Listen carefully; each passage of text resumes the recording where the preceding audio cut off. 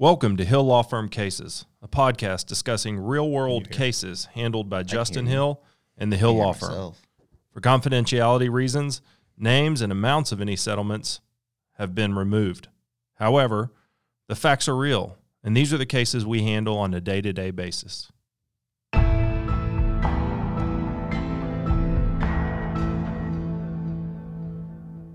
All right, welcome to Hill Law Firm Cases podcast. Today I've got Damon Garza with me. Damon is a lawyer in San Antonio, a friend, and he's also a lawyer that we work with on some cases. He is the current president of the San Antonio Trial Lawyers Association, and his reign ends tomorrow, right? I think officially on the 21st, actually. He's also a stickler for technicalities, as you will learn. I asked Damon to come on and talk about practicing law. Really, the point of these has kind of been younger lawyers. That's kind of been the thought process, and that's sort of been the response from people. So when I tell you who will respond about you being on here, then you'll understand. You'll be like, oh, okay, I understand your audience now. You're not the first SATLA president I've had on, though. Okay, that makes me a little second less special feeling, but that's okay. First loser. I mean, I think that's what they say in that one show. Javier was on. Okay. I think he's the only one that would have been SATLA president. Bill Marler was on. There's been books written about him. Michael Watts was on. He's been indicted and has a book and movie coming out. No books or movies based on me yet, unfortunately. Indictments? Or fortunately. No indictments that I'm currently aware of. All right, well, I think you would know. What is SATLA? SATLA is a local trial lawyers association that is comprised of a little bit over 400 members these days. Primarily lawyers here in the Bexar County area, but we have a good contingency out of South Texas, and we have members really spread as far as Alaska even, because it's a group of lawyers who represent folks, who represent people against companies, organizations, insurance companies who tend to have a lot more power and influence in the courts, and so we represent those folks against those powerful folks whenever they've suffered a loss, injury, death, economic loss, something like that. And we put our minds together to share information to help each of us better represent our clients. The folks who usually defend injury cases have large organizations. They share information to help strengthen their defenses, and so we try to pool our resources to better combat against those forces who would otherwise deny the availability of the courts to regular people who've suffered a loss. And San Antonio Trial Lawyers Association is not limited to San Antonio lawyers. We have, I think there used to even be an Alaska person. We still have a very active member from the state of Alaska. We've got people from the East Coast, the Midwest, the Southeast, and kind of everywhere far-flung in between. And a very robust idea and document sharing through our listserv. But the rules are just lawyer and do not regularly represent insurance companies. Is that basically the breakdown? More or less. You have to be a lawyer who represents people for the most part, but the biggest thing is you cannot represent insurance companies or any kind of corporation or governmental entity regularly. And to get in, they apply, they have to have multiple people that vouch for them, pay their dues, which are really not bad. Our dues are actually significantly lower than a lot of other trial lawyer organizations that do what we do, and that's intentional. We don't want it to be exclusive only for lawyers who make money over a certain amount or who can afford a certain entry point from a cost perspective. We want it to be open to virtually all lawyers who do what we do, because we believe that a high tide raises all boats. And so our whole thing is get the information out to folks who represent folks like we do, and it will be better for everybody in our industry, because when those people are represented well and the right results are coming out of the courthouse, it helps all of our clients. And our San Antonio Trial Lawyers Association's listserv was kind of the model for Texas Trial Lawyers Association listserv. So we were kind of ahead of the curve long before you and I were lawyers, probably. Yes, absolutely. And that listserv is such a great resource, and one of the main reasons why a lot of folks who don't live or practice in Bexar County, or at least in Texas, still maintain their membership with us is because our members are really good about sharing that stuff, and it's super helpful, especially for young lawyers or folks who are striking out on their own, hanging a shingle, as it were, because it becomes sort of like a virtual law firm where lawyers who have more skins on the wall, a lot more years under practice under their belt, are willing to share their ideas, their thoughts, their forms, their documents, transcripts of folks that you might be having to cross-examine. They'll even volunteer to, kind of do some feedback on your cases. And it's all stuff that people volunteer without any expectation of return, other than the hope that when you one day have material that could benefit another member, that you will also be willing to pay it forward and share your stuff. So to become San Antonio Trial Lawyer President, you've been in for a while, you've been on the board, you've held some positions. Sort of what is your lawyer history? So when I graduated law school, I initially started doing, I guess what you would call insurance defense work. I went to work for a defense firm based here in San Antonio that I had clerked for in law school. And after about a year there, or about a year or so after I got my license, should I say, I decided to leave there and go work for another San Antonio-based defense firm who specialized more on products liability defense. We represented, some of the largest companies in the world who manufacture automobiles, watercraft, things like that, farm equipment and what have you. And I was there doing mostly products liability defense work for about 5 years, with a little bit of insurance defense work sprinkled in that. And then sometime around the 6-year mark of being licensed or so, I decided to come over to the side of the good and the right and represent individuals doing plaintiff's work. And that was about 10 or so years ago. You went to work for a plaintiff shop in the south side of San Antonio. You also are a disciple of Jerry Spence's Trial Lawyers College, which has kind of a cult following. What is that? What is the science and thought process behind Trial Lawyers College? Sure. So Jerry Spence, for those of you who are not indoctrinated into his sort of mystique, as it were, is largely regarded by many folks as the best or the greatest trial lawyer that America has ever known. He has a long track record, both in civil cases like I do now, and also in criminal cases as well, trying cases all across the country, some of which were very, very widely covered by the media, especially back in the day. And he is a lawyer for the people. That was his thing, is he wanted to help folks fight against those who had more power, namely the government and large corporations, and defend our individual rights. And so when he really started to gather a lot of notoriety for his talent and his skills, he bonded together with other notable trial lawyers, many of whom were from Texas, but around the country, and said, look, these insurance companies and these defense entities, these groups that were, put together by large companies to try and help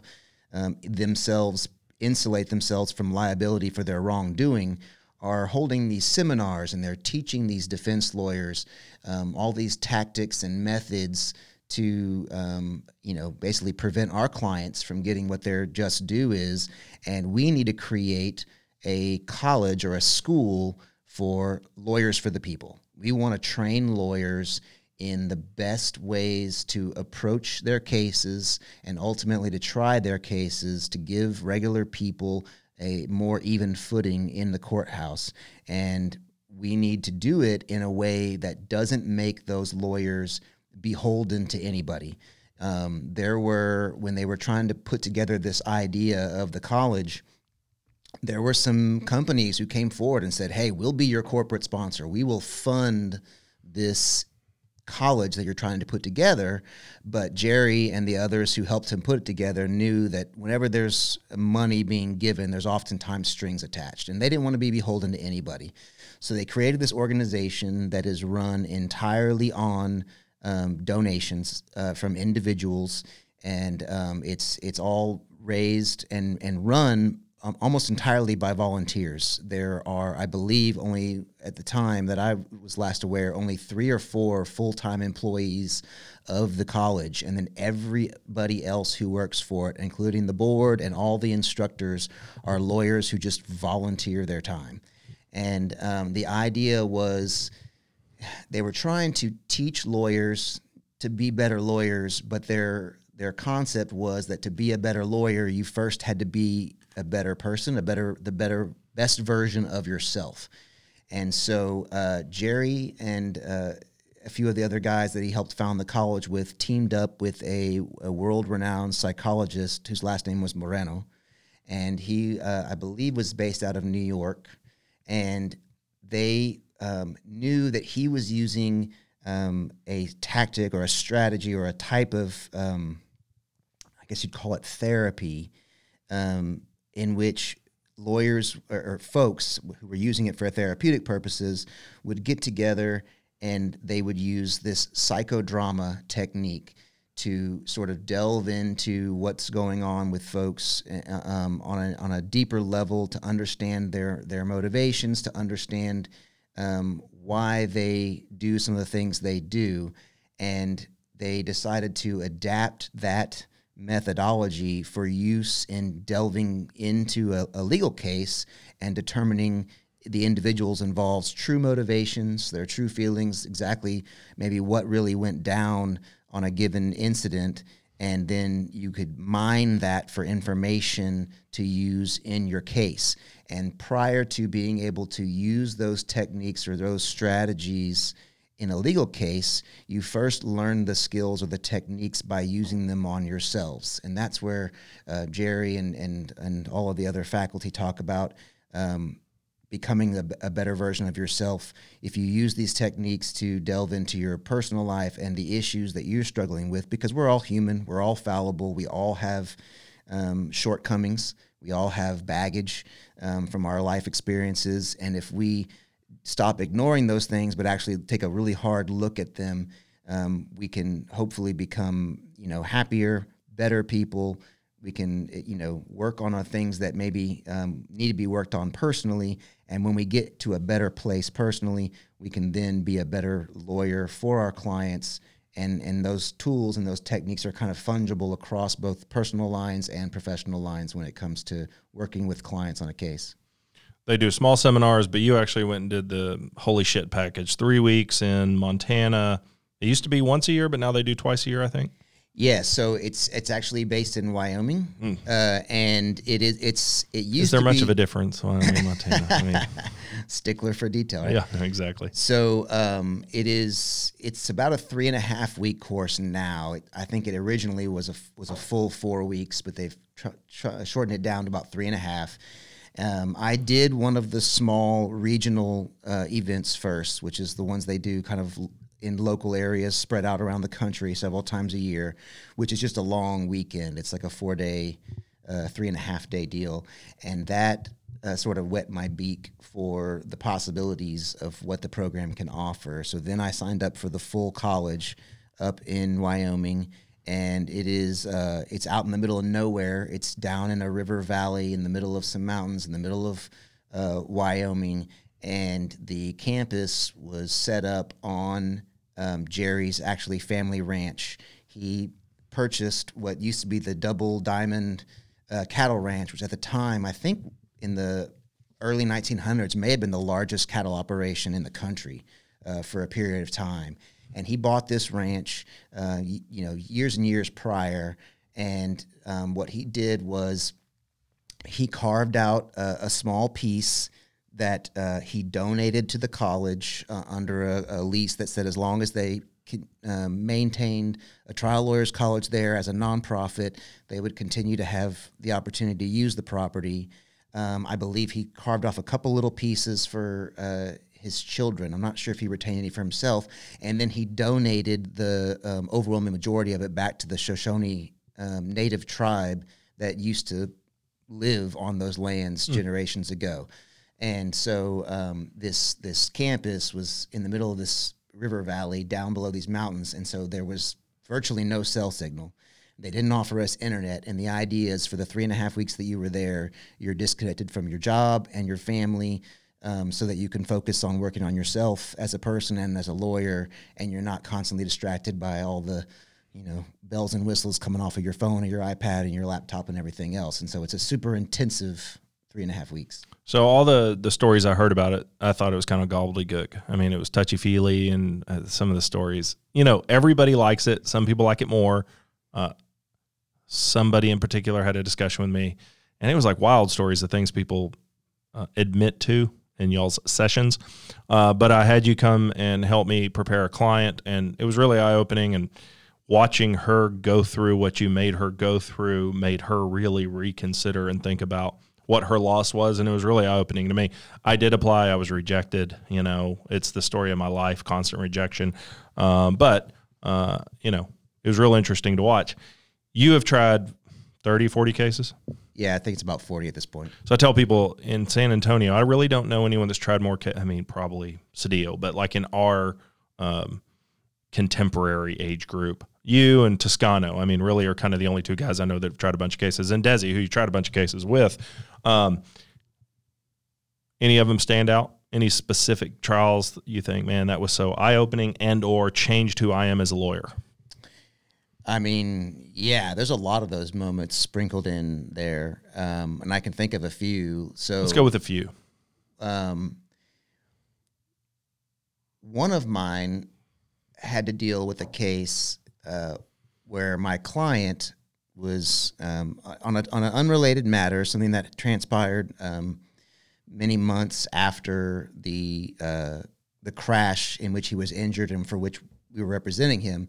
He was incarcerated in a federal penitentiary up in New Mexico. And he was there on some pretty nasty charges for, if true, some pretty despicable behavior.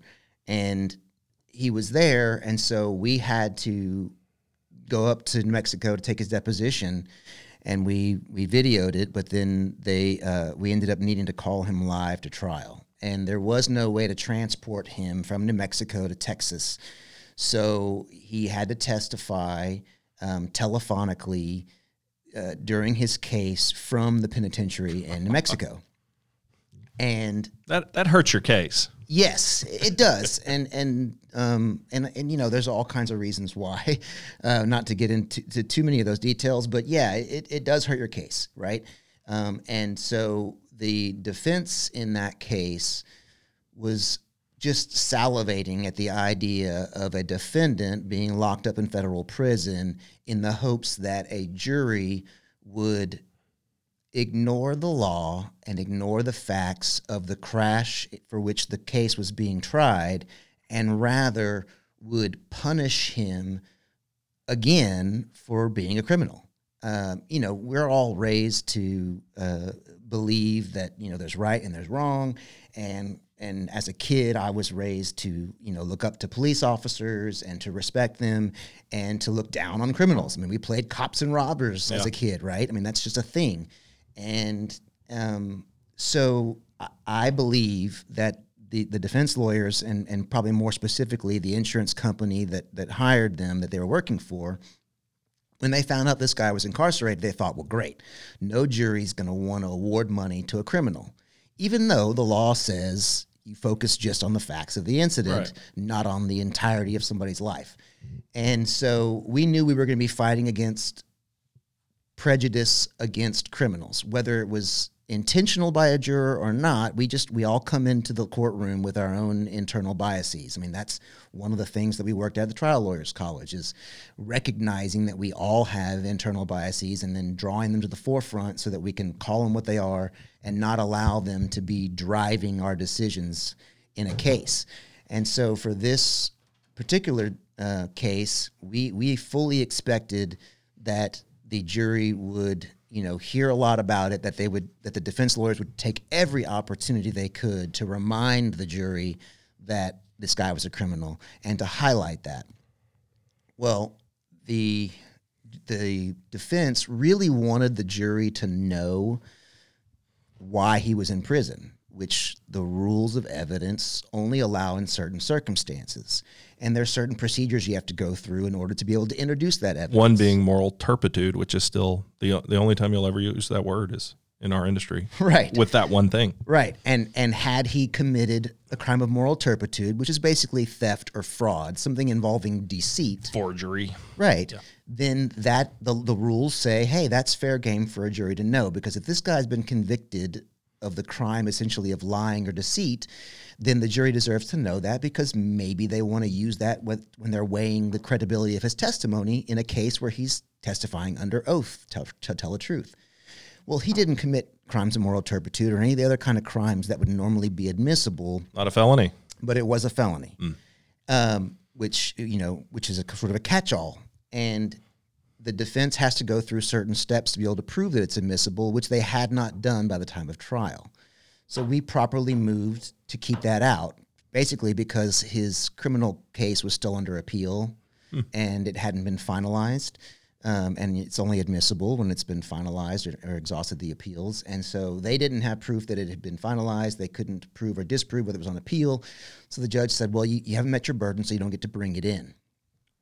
So it wasn't to come in, but they were so desperate for the jury to know that he's a criminal of some kind, of any kind, to remind them that he's a criminal, because they really wanted the jury to ignore their duty and to just punish him again, even though he'd already been punished. And so they brought up the fact that while he was unemployed, he was acting as a shade tree mechanic. He would buy old beat-up cars, fix them up, and flip them for a profit. But he was doing it and making so little that he hadn't bothered to file taxes. So the defense lawyers made sure to ask him in front of the jury about flipping these cars and about not filing his taxes. What he did, I think, unintentionally, was he allowed the jury then to believe that my guy was locked up for tax fraud, which was a far lesser type of crime in severity and in nature than the actual crimes he was there for. And I believe had he just, stuck with what was available to him, otherwise, let their minds wander. The jury's minds would have gone to those deep, dark places. Yeah. A guy's not able to come to trial because he's locked up in a federal pen in New Mexico. And all of a sudden your bad juror becomes your good juror because he was screwing the government, and the hell with the government. Absolutely. Because, nobody enjoys writing a check to the government or having those taxes taken out of their paycheck. And so the thought of somebody being locked up for, quote unquote, cheating the government for taxes is a much more palatable crime than what he was actually charged with. And so they just couldn't let go of that idea of them wanting to make him look bad and have the jury punish him. And they ended up, I think, undercutting the way the jury felt about him and maybe even making them like him a little bit more, because they just couldn't get out of their way. They couldn't stop going down that path, even though they had been cut off by their failure to check those boxes. The first case I ever tried, there was a issue about whether the sheriff called the defendant and told them, hey, this is dangerous. So the sheriff knew it was dangerous. Did he ever relay that information? And the lawyer I'm trying it with at the time, big production, takes off his watch and goes and gives it to him and says, you see there's a second hand on there? I want you to tell me when it gets to 12, and then I want you to time me. So he sits there and he gets to 12 and he says, okay, go. And the lawyer I'm with goes, the big production of he picks up a phone and 555-5555. Ring. Hey, that's really dangerous. Don't let your people do that. Hung up. How much? 30 seconds. Okay, so it would have taken you 30 seconds to make this phone call. And then he gives him his watch back, and I look at it, and it's a Rolex. And I just remember thinking, if that sheriff had just been, wow, a Rolex, it would have just tanked. I mean, a $10,000 watch while you're doing this production in front of a country jury. I just remember thinking, that was a really dangerous move. I mean, luckily the sheriff did not do that, but, a sheriff in Guadalupe County probably hasn't handled a ton of Rolexes in his life. And I just remember thinking, what a unforced error. Yeah, so that's another thing that I've learned from the jurors who've been kind enough to stick around after my trials and share information with me, is that jurors, they pay attention to things that you wouldn't otherwise expect. which is one of the reasons why we do focus groups, right? We look at a case as a lawyer from a certain angle, from the law, or because we know and like our clients, so we kind of lose the forest for the trees sometimes. And when you bring in regular folks to just give you a fresh set of eyes and a different perspective, you find out there are things that are important to folks that aren't important to lawyers that you need to be mindful of. And so what I learned from talking to the jurors after one of my early trials is they pay attention to what we wear. Yeah. I think I started that case. I might have done voir dire in just a sports coat in like slacks or khakis rather than a full-on regular suit that first day, because we had a long pre-trial and I wasn't sure if we were going to get to the jury, and so I wasn't in a suit. I'm going to say a coat and tie, but it was different. And one of the jurors said to me, he's like, I wasn't sure about the way you were dressed that first day, but your suits got a lot better as the trial went on. And I just thought, man, they really, and I think it's because there's downtime during a trial that you don't think of as a young lawyer if you haven't tried cases. And the jurors, sometimes they're sitting there waiting for the judge and the lawyers to do their thing, and they just find ways to fill their time, and they start looking around and paying attention to those little details that... Lanier talks about that. He said at one of his trials, a jury came up after the verdict and said, we spent a lot of time talking about how rich you were because we saw you wear 18 different suits. And so he said he went and had 10 of the exact same color, and he says he wears the exact same looking suit every single day of trial now because of that. And that was a deal at Watts. Michael is not into dressing nice, and Hunter was, and you would see them argue over things like that. I've read papers about studies that have been done about the color of the suits you wear and things like that, and whether you wear a darker suit or a lighter suit, and maybe which part of the trial it's better, and maybe it depends on what kind of a witness you're cross-examining. Do you get caught up in that stuff? I just don't. I don't invest in it heavily, but I do take note of it because I know that the research that they do comes from somewhere. The data is real, and so it's just good to be mindful of it. I won't let it. But a South Texas jury is going to be different than if they did that in California or did it in Mississippi. It's just a different world, I think. In is it Cameron or Hidalgo during the summer, they'll let you try a case in a Guayavera. It's just a different, mentality down there. My whole thing is somebody told me, don't let the way you dress detract. So don't wear anything flashy. Don't do anything that's going to make people pay attention to anything other than what you're doing. Wear a white shirt, a simple tie. That's it. So, like I said, I won't let it completely dominate my thought process in a case, but I try to keep it simple. I will wear suits within a very kind of narrow spectrum of color.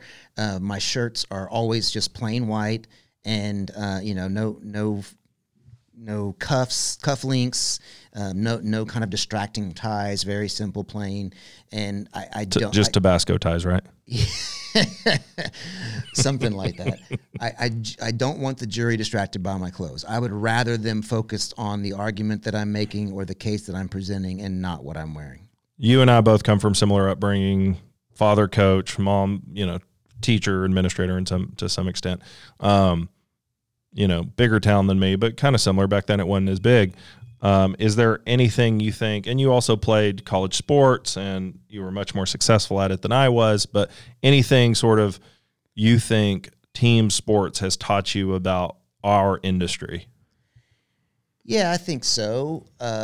For sure. There's obviously what I have learned and come to appreciate is the benefit of having others around to support you in what you're doing, whether it is the stuff in trial, which is an easier sort of allegory to that, just the teamwork that can go into a trial, especially if you have a larger trial team, but even in the office, right? There's just something to be said about folks appreciating others' skill sets, knowing where your strengths are, but maybe also where your shortcomings are, appreciating that others can either fill that gap for you or help to elevate your level of play, so to speak.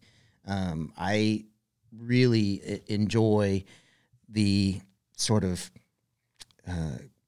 gathering of minds to bounce ideas, to have somebody maybe watch you do a practice run through a voir dire statement or something like that, where you get feedback, and it's not just about being on an island, even though, lawyers who do what we do often advertise, and it's just the one lawyer in the shot, and it's talking about his accolades and his, skins on the wall and all that kind of stuff. But the reality is, there's a whole team behind that lawyer. That lawyer is not successful without other folks.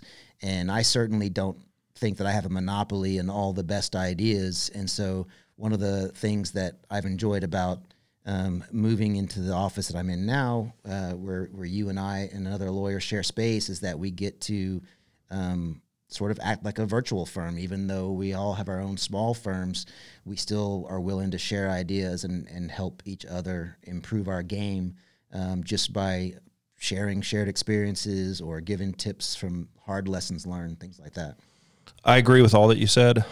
One thing I have sort of noticed in my practice in hiring people is two things. One, I think growing up in sports, I don't know if it's because of our fathers or being coaches, but just sort of that sports world is getting punched in the mouth is not as affecting to me as it is to other people. Like, it is just, I'm probably the puncher more often, and I am very comfortable in those waters. And I think a lot of that has to do with sort of, you're humbled in sports. Sometimes you're the best, sometimes you're the worst, sometimes you embarrass yourself, sometimes you don't. So I think that's kind of one of those lessons, which I think kind of gives way to what Javier Espinoza and I talked about, which is grit. Like, our industry, you need to have grit.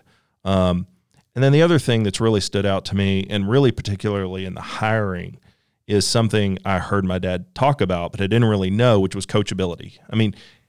Very few people I have found seem interested. Let me rephrase this. Too many people I have run across seem disinterested in learning a different way. I think a lot of people have kind of just accepted that this is the way I either learned it or I think it should be, and there's very little acceptance of a different way. And I think that has to do with coachability, and particularly for me with hiring. Even when people work for me, I'm paying their bills. You'd think that would be a little easier. Instead, it seems offensive to some people, and nobody in particular, but it just stood out as, we grew up being told, be coachable. That was a skill. That was a positive part of you if you were coachable. And I think it's an age thing to where independent thought trumps coachability in a way that's unproductive occasionally. Does that make sense what I'm trying to get at here? Yeah. No, absolutely. We look, as a trial lawyer, you need a certain level of confidence and self-assuredness and things like that to be able to do what we do, right? You're going to stand up in front of a group of folks and try to help them understand what your client's plight is, and to ultimately do what you're asking them to do at the end of the case. That takes a level of moxie, for sure, but it shouldn't come at the cost of being willing to admit that we can all improve in some area of our life, whether it's personal or professional. Nobody's perfect. I know it's a cliche saying, but it's true, and there's always room for improvement. So I do find that a lot of people are set in their ways and are unwilling to learn because they feel like, well, if it ain't broke, don't fix it. I've had success, so why not just keep doing it? And that, I think, belies the reality of times change, people change, arching views of the public can change. Like, what worked for a jury in the 1980s is not going to work. Oh, you watch like some of those old school guys like Jamail. I got to see do a few things. And I just remember thinking how hokey it seemed. It was so successful then, but then 20 years of the insurance industry saying that it was all bullshit has started to affect people. So, that sort of changed things. But just going to that Lanier seminar, which was a 3-day seminar, it's changed the way I practice law in total, in a way for the better. And I think that kind of comes from sort of the way we were raised. I ask everybody this: what are some of your favorite things to do task-wise in the practice of law? I love to get into a real meaty expert deposition, probably because of my ego. I think I'm going to be smarter than that guy today, and it's fun to be challenged to beat somebody in their own expertise. Doesn't always work, but it's a challenge that I find really fun and enjoyable. What are some of your favorite things to do in the practice of law? I think that a cross-examination, whether it be an expert or a corporate representative, or even that occasional instance where you get a defendant who maybe is a professional of some sort or has an education that, or maybe has just watched too many bad lawyer movies and shows on TV, but comes in thinking they know better than you. Where they're not sympathetic. Right. And then getting to slowly break down what this position that they've built up in their mind and these delusions of grandeur they came in where they were going to one-up the trial lawyer in his own game, and then just kind of pick it apart when you sort of shine a light on for what it really is, and to watch it fall apart, and then to watch them and their body language change when they go from being so overconfident to being sort of crestfallen and realizing that they were maybe out of their depth can be entertaining. If they'll do that. Right. And then sometimes it's a bigger gift if they don't. Right. Because if they dig their heels in and refuse to acknowledge something that is blatant and obvious, then it just makes them look so absurd that any audience to that testimony is going to completely ignore them or lose faith in anything that they say because they're so obviously ignoring something that is apparent. How about in trial? You like voir dire, open, close, direct, cross? I think so. This kind of flies in the face of what I was taught at the Trial Lawyers College, which is a case is won in voir dire, and it should be over by the end of opening statement if you do your job right. And I think that's probably true, but I feel like I enjoy the closing argument more, even though ostensibly the jury's a lot of times made up their mind already by that point of the trial, just because I feel like my skill set plays well for closing. So that's probably my favorite part. What do you find difficult? So for me, I still think one of the hardest things to do in our industry is direct a treating doctor, because you don't know what they're going to say. They're not there to like play along. They're oftentimes very sure of themselves. They're not real interested about your standard of care or what you have to prove. I find those to be very difficult. Still to this day I do, and I've done a lot of them. What are some of the things you find difficult in our practice that maybe a young lawyer's listening to and thinking, well, shit, 20-year lawyers find this hard. I shouldn't be too upset about it. Well, I think you touched on one of them for certain, because you've got a non-captive witness that you don't sit around and practice their testimony with, and you don't go over it. And so you're right, there's a bit of a wild card aspect to it that can be challenging, and certainly keeps you on your toes when they start to go off on tangents and things like that. I still find a challenging aspect of a trial to be putting on the testimony of either a client or a family member who is just the type of person who's not very open, who finds it difficult to talk about difficult or embarrassing or traumatic things, and to truly let down their guard and let the jury into their world. And I get it. The way I grew up and the folks that I grew up around, we weren't, it's sharing personal, private things in front of strangers was a no-no, right?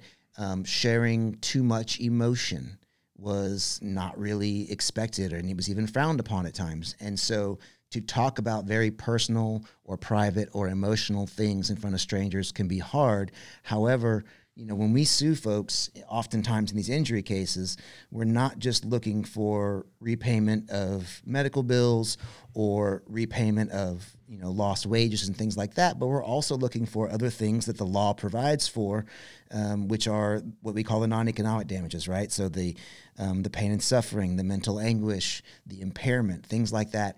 And oftentimes those types of damages reveal themselves in very private and personal ways that folks don't want to talk about, and they will refuse to do it unless you can really work with them ahead of time. And sometimes even when you work with them ahead of time, It's hard to get them to truly open up. However, direct examinations are just difficult. They are. They're boring for the jury, I think, normally. They're difficult. You can't really, you just kind of have to, even if you've worked with them, sometimes you just kind of hope for the best. Right. And so a lot of the work that I did with you and your client on that case that you mentioned earlier was trying to help break down some of those barriers of being, trying to keep things private, which you normally would keep private, but then understanding and realizing the time and the place to disclose them and the importance of doing so, and just trying to get them comfortable with it. One of the sort of tenets of that is that we try to, from the Trial Lawyers College teachings, one of the ways we help our clients to get over some of those barriers is we start by sharing something private and personal of our own. And by showing them, like, this is a safe space, we're going to talk about some things, but I'm not going to ask you to do something that I'm unwilling to do myself. And so we start by sharing some personal, private things and just kind of letting them know, like, this is a place where we're going to talk about this stuff. And then, not everything they reveal is going to be later told to a jury, right? You kind of work through a bunch of material, so to speak, and then you figure out what is necessary to achieve your purpose. Because it's not about embarrassing anybody. It's not about putting on a show for the sake of putting on a show. It's about finding the meat and only putting forth what you have to, because it's not about manipulating anybody, but it's about making sure they really understand what somebody's been through. And I find that to be challenging oftentimes, especially when there's a language barrier and I'm doing it through a translator. That makes it even harder, for sure. Way harder. I mean, the worst cases are where you spend a day prepping somebody and then they get there and just nothing y'all discuss is done. I mean, that's always a great frustration. Oh, there's been a number of those conversations in the hallway of the courthouse after my client or whoever gets off the stand, and it's like, what happened up there? Mm-hmm. And it's just, they get nervous, which is understandable. But it's still, they're going to revert to what's natural for them. Yes. I mean, what advice do you have for young lawyers?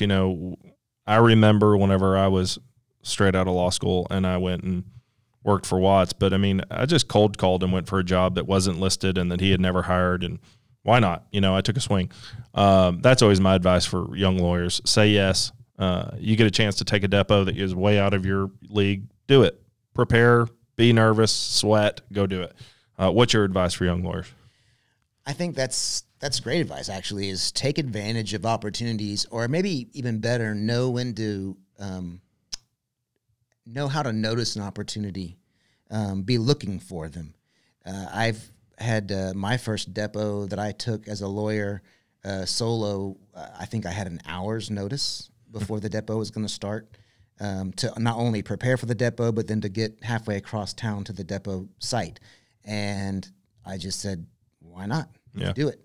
And I think that taking advantage of those opportunities, go and watch a good lawyer doing lawyer stuff if you can. I mean, I know young lawyers sometimes are strapped for time because they are expected to be in the office and be, visible to their employer and all that kind of stuff. But let them know, don't just disappear on them, but let them know, hey, there's a case being tried by this good lawyer and I want to go watch part of it. Because it's not that you're going to go and you're going to see something and then you're going to go mimic it, because not everything stylistically is for everybody. You might watch it and say, man, that worked for that guy, but that's not for me. And or now just I to know see it. what the final product is supposed to be. Maybe it's not your style, but just to know like the tone and timbre in the process. I mean, it's so important. Yeah, I find that is helpful to young lawyers and then to non-lawyer staff in law offices to sometimes just see how this issue plays out in real life and in real time.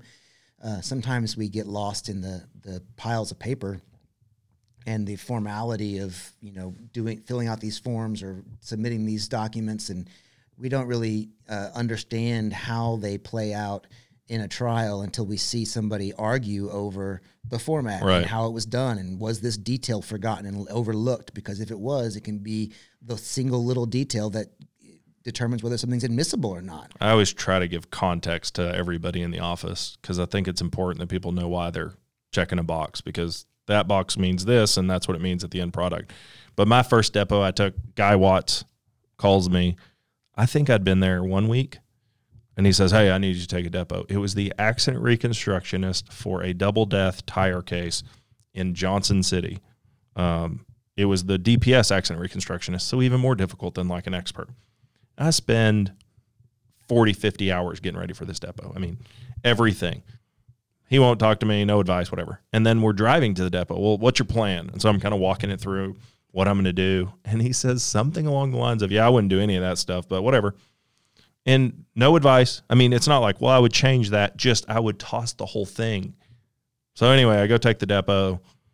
He didn't really have anything to add. He never tells me how you do it different. And I look back and I think, well, I still do it my way. Like, you know, but he just dropped that bomb on me like an hour before the depo. You know, that was very sweet of him. Yeah, so my depo worked out pretty well. It was a food poisoning case, and I was deposing one of the plaintiffs who had suffered food poisoning, and you know I had a few medical records, and that was about it to review. And so I spent, you know, I went online, I was looking on, I don't know, WebMD or I don't know what, but I was looking up these different diagnoses and these symptoms and all this stuff because it was a bunch of medical jargon that I wasn't familiar with. And I just went in there and said, okay, I'm gonna ask as many questions as I can think of to make sure that I've covered every potential base, because I have a decent grasp of this from whatever I could learn in an hour, but certainly not a full grasp. And I don't want to leave a stone unturned. And so I was very, very thorough. And the doctor that the lawyer I was working for who had me take the depo, the doctor that he hired in the case to review it, reviewed the depo and called over to the office specifically to thank the lawyer who took it for doing such a good job, because he said, I've never seen this thorough of a depo before. And so that word trickled back down to me. They're like, hey, whatever you did, it worked, because our expert called back and thanked us for doing such a good job. And it was the best depo transcript I've ever read. And I thought, well, if that's my first one, I guess it's at least I'll know that there's nothing bad that can come out of just being overly thorough, I think, in most cases. And so that's kind of how I think that's a good rule of thumb. My depots got a lot shorter whenever I had to start cutting them for trial and realizing I don't want to cut my own 6-hour depo. So it changed the way I did things. For sure. You're a 20-year lawyer? 18? 19? What year is this? 2021. It'll be 17 years this year in the fall. Oh, you're not that far ahead of me. Yeah. So you were 05? 04. I was 07. Okay. What do you see next? You've kind of branched out on your own. You've been bouncing around sort of defense plaintiffs. Now you've got kind of clear head going forward. Any types of cases, any sort of change of path? Are you ready to become a mediator? I mean, what's next for Damon? So after your reign of Sattler has ended as well. After my reign of terror is over, then, you know, it's going to be really focusing for a while on just building, you know, my own practice that I started recently, Gardasil trial law, and sort of honing that and getting it to where I want it to be for now. I am, you know, whatever, certified by the state, or I have whatever the statutes require to be a mediator, but I don't. I was kind of joking about that. I didn't know. I don't necessarily think that's something I'm going to do anytime soon. I would be terrible at it.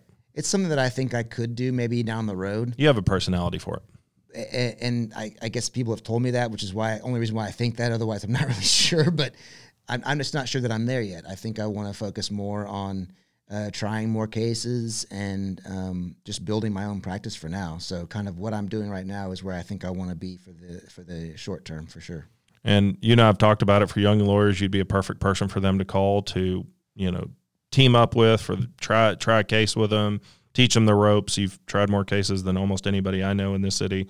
So it'd be a really helpful option for some young lawyers who are going to trial for the first time. Yeah, absolutely. I mean, there's a number of younger lawyers that I've spoken to who are kind of doing, I guess, what I'm doing now, although I'm doing it a little bit further down my career line, but trying to start their own practice, or they have begun to build a practice, but they've never really been in the courtroom.